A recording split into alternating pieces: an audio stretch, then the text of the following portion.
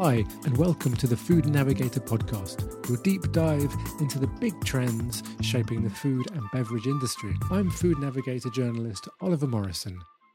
The use of meaty or dairy-like names for plant-based versions of animal-based foods is a contentious topic in parts of Europe. The French government is currently complaining that terms like burger, sausage and steak are associated with meat and meat alone and should not be used on plant-based products. In the UK, dairy alternative brands currently fear a clampdown from trading standards authorities, preventing them from using descriptors such as yogurt style or cheddar type, or homophones or misspellings such as milk with a Y. Those who support restrictions say these terms confuse consumers. That's nonsense, according to the brands using them. Shoppers are more than capable of telling the difference. But could plant-based sales be improved at a time of flagging sales in some markets if meat and dairy alternatives do not try and imitate the names of their animal-based rivals? Yes, suggests plant-based campaigner ProVeg. A new report from this group, which wants to cut animal consumption 50% by 2040, has investigated how fast food chains are embracing plant-based food. It's assessed 5 major fast food companies: McDonald's, Burger King, Subway, Pizza Hut and KFC in 9 countries. The results were encouraging from ProVeg's point of view, but with room for improvement. Only 6% of main dishes were plant-based. 51% of menus offered at least one plant-based option. One conclusion from the report was that minimising the use of words like veggie or plant-based and totally avoiding words like vegan, vegetarian or meatless would help improve plant-based take-up among all types of consumers. I caught up with Josh Bizig, Senior Project Manager at ProVeg, to tell me more.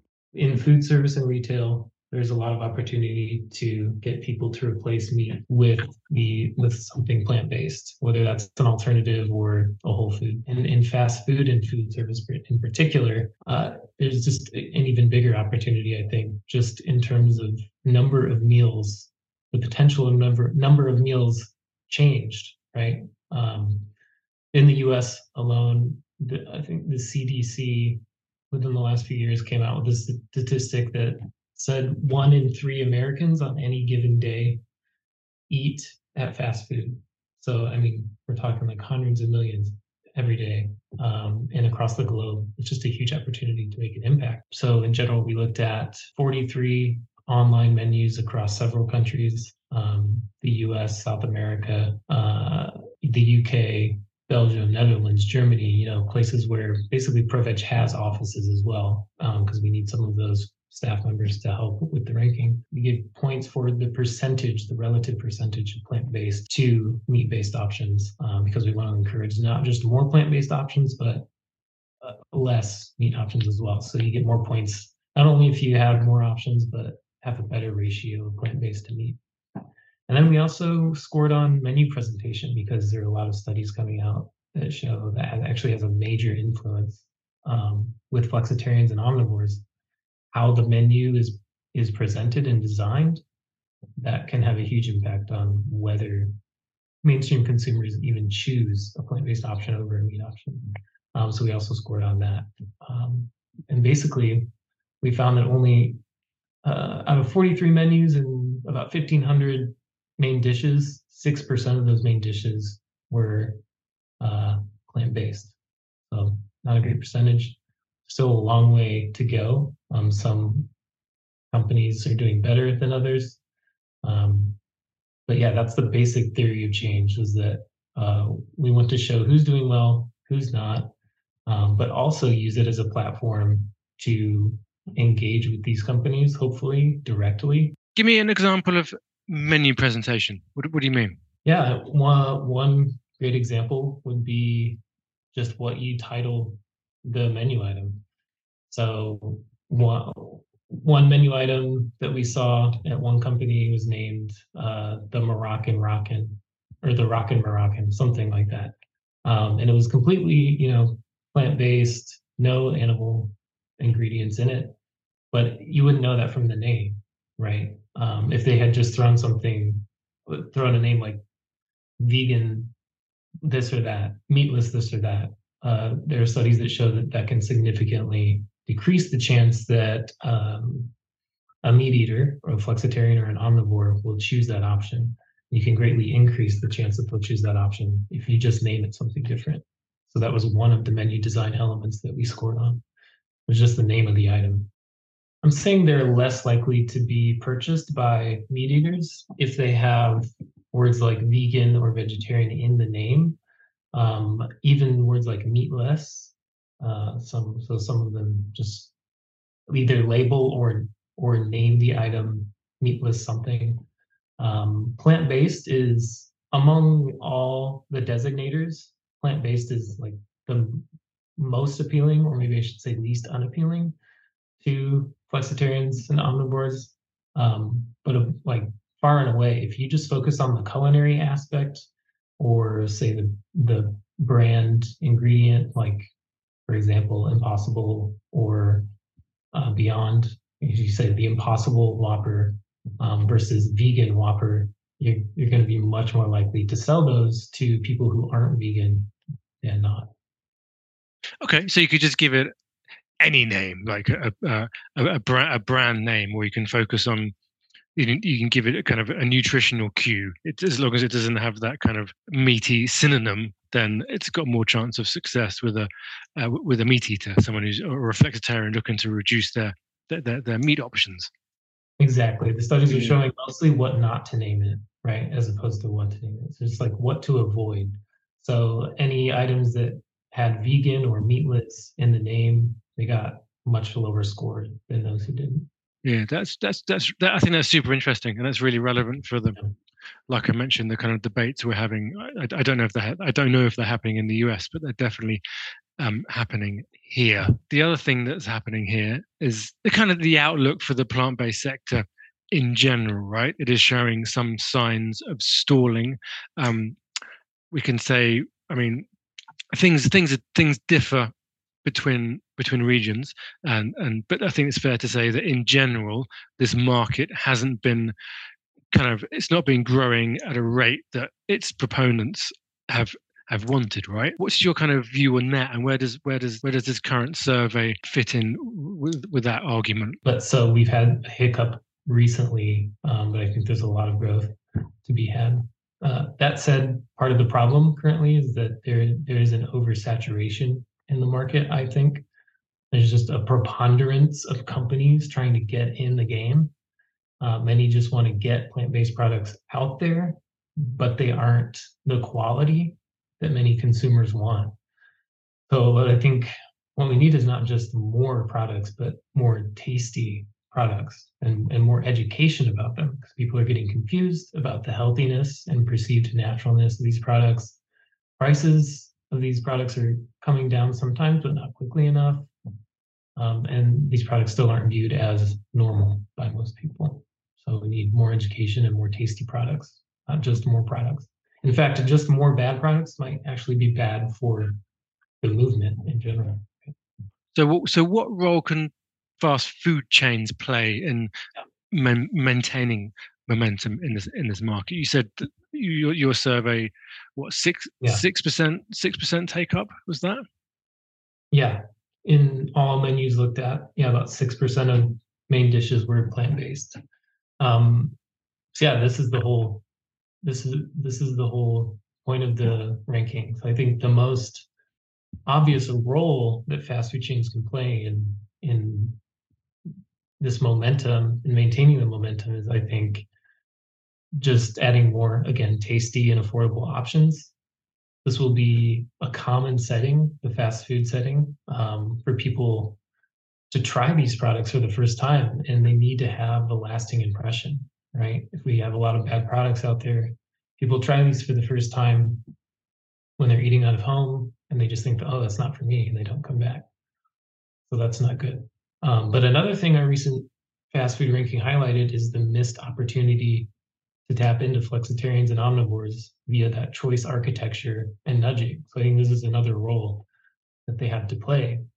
We know from consumer research that more and more people in general are reducing their meat consumption, and that even more want or plan to reduce their meat consumption in the near future.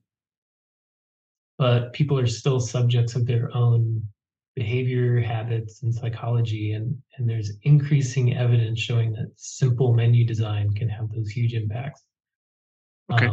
People choose. So in addition to number of options on menus, like I said, we scored the menu design element. And out of the 43 menus we looked at, the average score was about 4.5 out of 9 in that section of the ranking.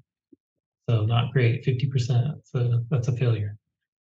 So we outlined some best practices in menu design, and I talked about naming the items. That's super important. I can share another one here. Research suggests that you can nearly double the rate at which meat eaters choose a plant-based option simply by integrating the plant-based main dishes in with the other main dishes instead of relegating them to a specific section of the menu. So you then increase the chances further if you integrate plant-based items and also list them first. And many of the 43 menus we ranked did not integrate plant-based menu items, which is a pretty simple way that you could just not only score a lot of points on the ranking, but tap into flexitarians and omnivores. Your argument is that with better menu design, more options, better tasting options, you'll increase the share of plant-based options in fast food chains. To what kind of percentage? If you mean, what are your targets? Yeah, I think a great benchmark, I think, is reflective of ProVeg's mission, which is 50 by 40. That's that replacing 50% of animal products with plant-based or cultivated, in this case, plant-based companies. Some fast food chains, some menus that are much closer than others. I think in the ranking, Burger King UK did the best. I think they had 18 to 20% of their entire menu was plant-based, which is great. And Burger King in general did really well across all countries. So yeah, I think, a lot of it has to do with branding as well. Well aware of that. But I think a great goal would be 50 by 2040. And again, to mention Burger King, they've already committed to 50% plant-based menu by 2035, I think. So even more ambitious than ProVeg's mission. And do you have any stats on if Burger King UK has up to 20% of their products as plant-based? Do you have any stats on how successful those products are? Not in the UK, but in Germany, Burger King Germany just reported that 1 out of 5 Whoppers that they sell are plant-based. So part of the reason we didn't collect that data is it's just very difficult. We want this ranking to be easy to use because we have a lot of staff in a lot of countries who we need to leverage. So just as a logistical, practical thing, we can't be waiting and relying on sales data from these corporations. But that we do know, we would love to understand more the sales and the performance of these menu items. So I would love if everyone was as transparent about this as Burger King Germany has been. Because just knowing how successful they are is super important. What does more options look like in a fast food chain? And also, does the base protein used in these products matter? We would love for companies to be adding options that are more diverse and that are more equivalent to the diversity of animal-based options that they have, right? Because that's one of the top concerns we see in consumer research is that people want more tasty options when eating out. People want a diversity of options when eating out. We want them to be more affordable. So yeah, moving forward, we have considered adding to the ranking methodology something that scores for diversity of options, because that's really important. And then to answer your question about base product and in particular soy, I think soy remains the base protein of choice for many plant-based meat products, especially in major fast food chains. Peas not far behind, and wheat-based not far behind as well. But in fast food, not as common because I think of concerns around allergies and gluten sensitivity. But soy, I wanted to make sure I got on a high horse a bit about soy. It's often villainized, especially after news cycles about the destruction of rainforests in Brazil. Even after almost 20 years, those news cycles, people still have this perception of soy itself as the culprit, but the vast majority of soy grown still around the world goes to feed for livestock. About 77% of all soy goes to feed for livestock, mostly chickens and pigs. About 20% goes to feed humans directly, and then the rest to biofuels. And in Brazil specifically, about 90% of all soy grown is ultimately sold or exported as livestock feed.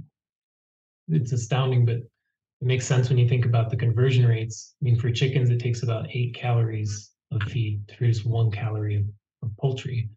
For pigs, it takes about 11 calories of feed to produce 1 calorie of pork. And then only a small fraction of soy goes to cattle feed, but for reference, it takes about 40 calories of feed to produce 1 calorie of beef. So those kind of conversion rates and the demand for meat so high, it's easy to see why Brazil, the Brazilian rainforest is destruction is due to soy, but soy is just the scapegoat for animal agriculture, which is where the majority of the soy is going. That said, it would be great to see some diversification in ingredients, some up and coming base protein sources. We're keeping our eyes on our mycoprotein and algae. For example, last year, Corn and the KFC announced a collaboration for rolling out some menu items where the base protein is mushrooms, and that's supposed to come out in some European countries. Not so common, but still exciting. Algae again as a central protein. I think it'll be a while before we see those, but I'm excited about that. And I know Tofurky just announced some plans to introduce some products with algae as the base protein. And then, of course, hybrid products with some combination of all these to achieve some optimal functionality and taste. I think it's going to also add some elements to perceptions of health of these products, especially algae. But yeah, I think there is a lot to look forward to. Do people want plant-based option that's indulgent and unhealthy, like a Big Mac or a Whopper or a KFC, or would healthier alternatives boost this market? We're seeing a lot of people report wanting that health is their number one interest, but then they go out and they really don't choose that if it's not presented to them in a way that they can make that decision easier, which is where the nudging and choice architecture principles come in. That's what's happening with those, and why that's so successful is that the way I see it is it's helping people make the decisions they actually want to make instead of relying on their lizard brain to go there and just be like, yep, I want that. So that again answers another question, which I think is really important, which is what's the business case for fast food chain delivering better and more plant-based options to consumers? Is it simply that more choice equals more sales, or I mean, what do they say to you? Do they say, yeah, we've got these options, but there's not the demand, or it's simply not it's not economical for us to produce different kind of options, bear in mind our business model? Yeah, totally. I think there are a few ways to think about the business case. I think part of the answer is just the market insights I shared about the plant-based meat sector and how, even though it's stalled a bit, it's not a fad, and that it's projected to grow anywhere from 12 to 25% into and beyond 2040. The consumer data also tell us that there's still so much untapped potential there. The taste, price, health, and convenience all remain barriers to entry for many mainstream consumers, but the desire and interest for plant-based products that overcome those barriers and meet expectations, those desires are still prevalent. People want them. many consumers often respond that they're even willing to pay a premium for these products as long as they meet expectations. ProVeg will be actually releasing a consumer survey we ran pretty recently to supplement our fast food ranking. And some things that we found were that the majority of self-identified flexitarians and omnivores in the UK, the US, and Germany have a favorable opinion of major fast food chains offering more plant-based items.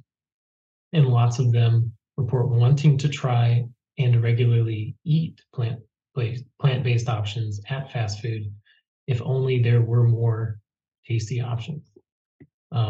So, I mean, I think there's a business case from the market research side, from the consumer research side. You can also think of the business case in terms of operational costs. People don't usually think of this element, but just the shelf life of plant-based products are longer, less vulnerable to spoiling from temperature. Also, municipal health inspectors love plant-based kitchens because it avoids the issues with cross-contamination that are common with meat. So I think in terms of business case, you've got the market outlook, you've got consumer research showing a lot of untapped potential there, and you've got just this increasing awareness of social responsibility and sustainability, and that what people eat is a huge influence on not only climate but many sustainability metrics.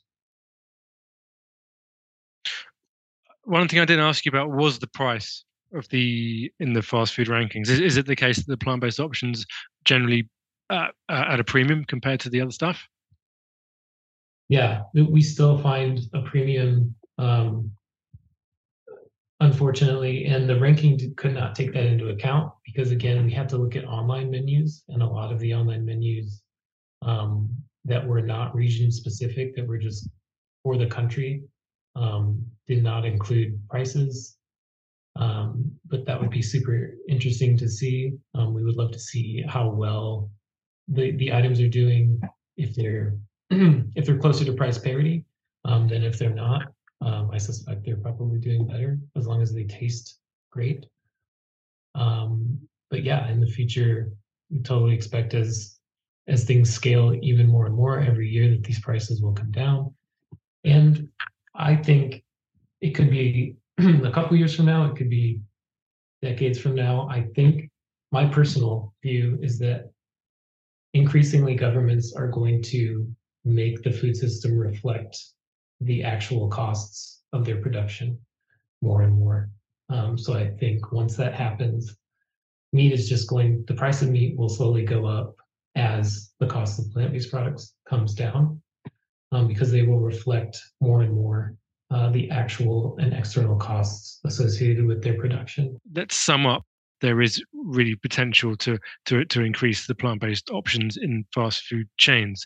If that does happen, what will that do to the plant-based market as a whole? If one thing comes out of this ranking, I hope it's that more fast food chains take seriously promoting plant-based eating in their products, not only in their marketing and their branding, but in their menu design, which is incredibly impactful.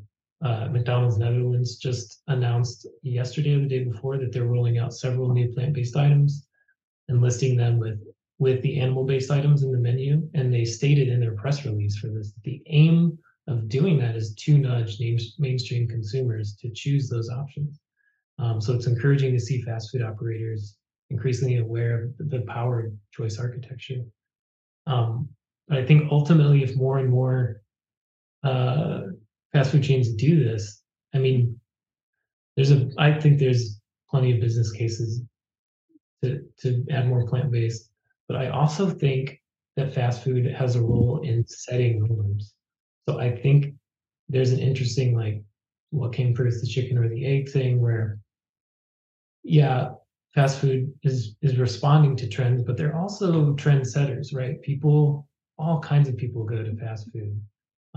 So just imagine if major fast food chains used their huge advertising and marketing budgets to push the plant-based message and help normalize it. The benefits of normalizing plant-based eating and the resulting emissions reduction would be remarkable. By making plant-based dishes more visible, more attractive, giving them marketing preference over animal-based offerings, I think plant-based would appear as normal and more consumers would be inclined to choose them. And that in turn would produce more of a business case. So I think it's sort of a cyclical thing. I think they totally play a role in actually setting the norms because they are so ubiquitous just in the world. Thanks for listening. See you next time.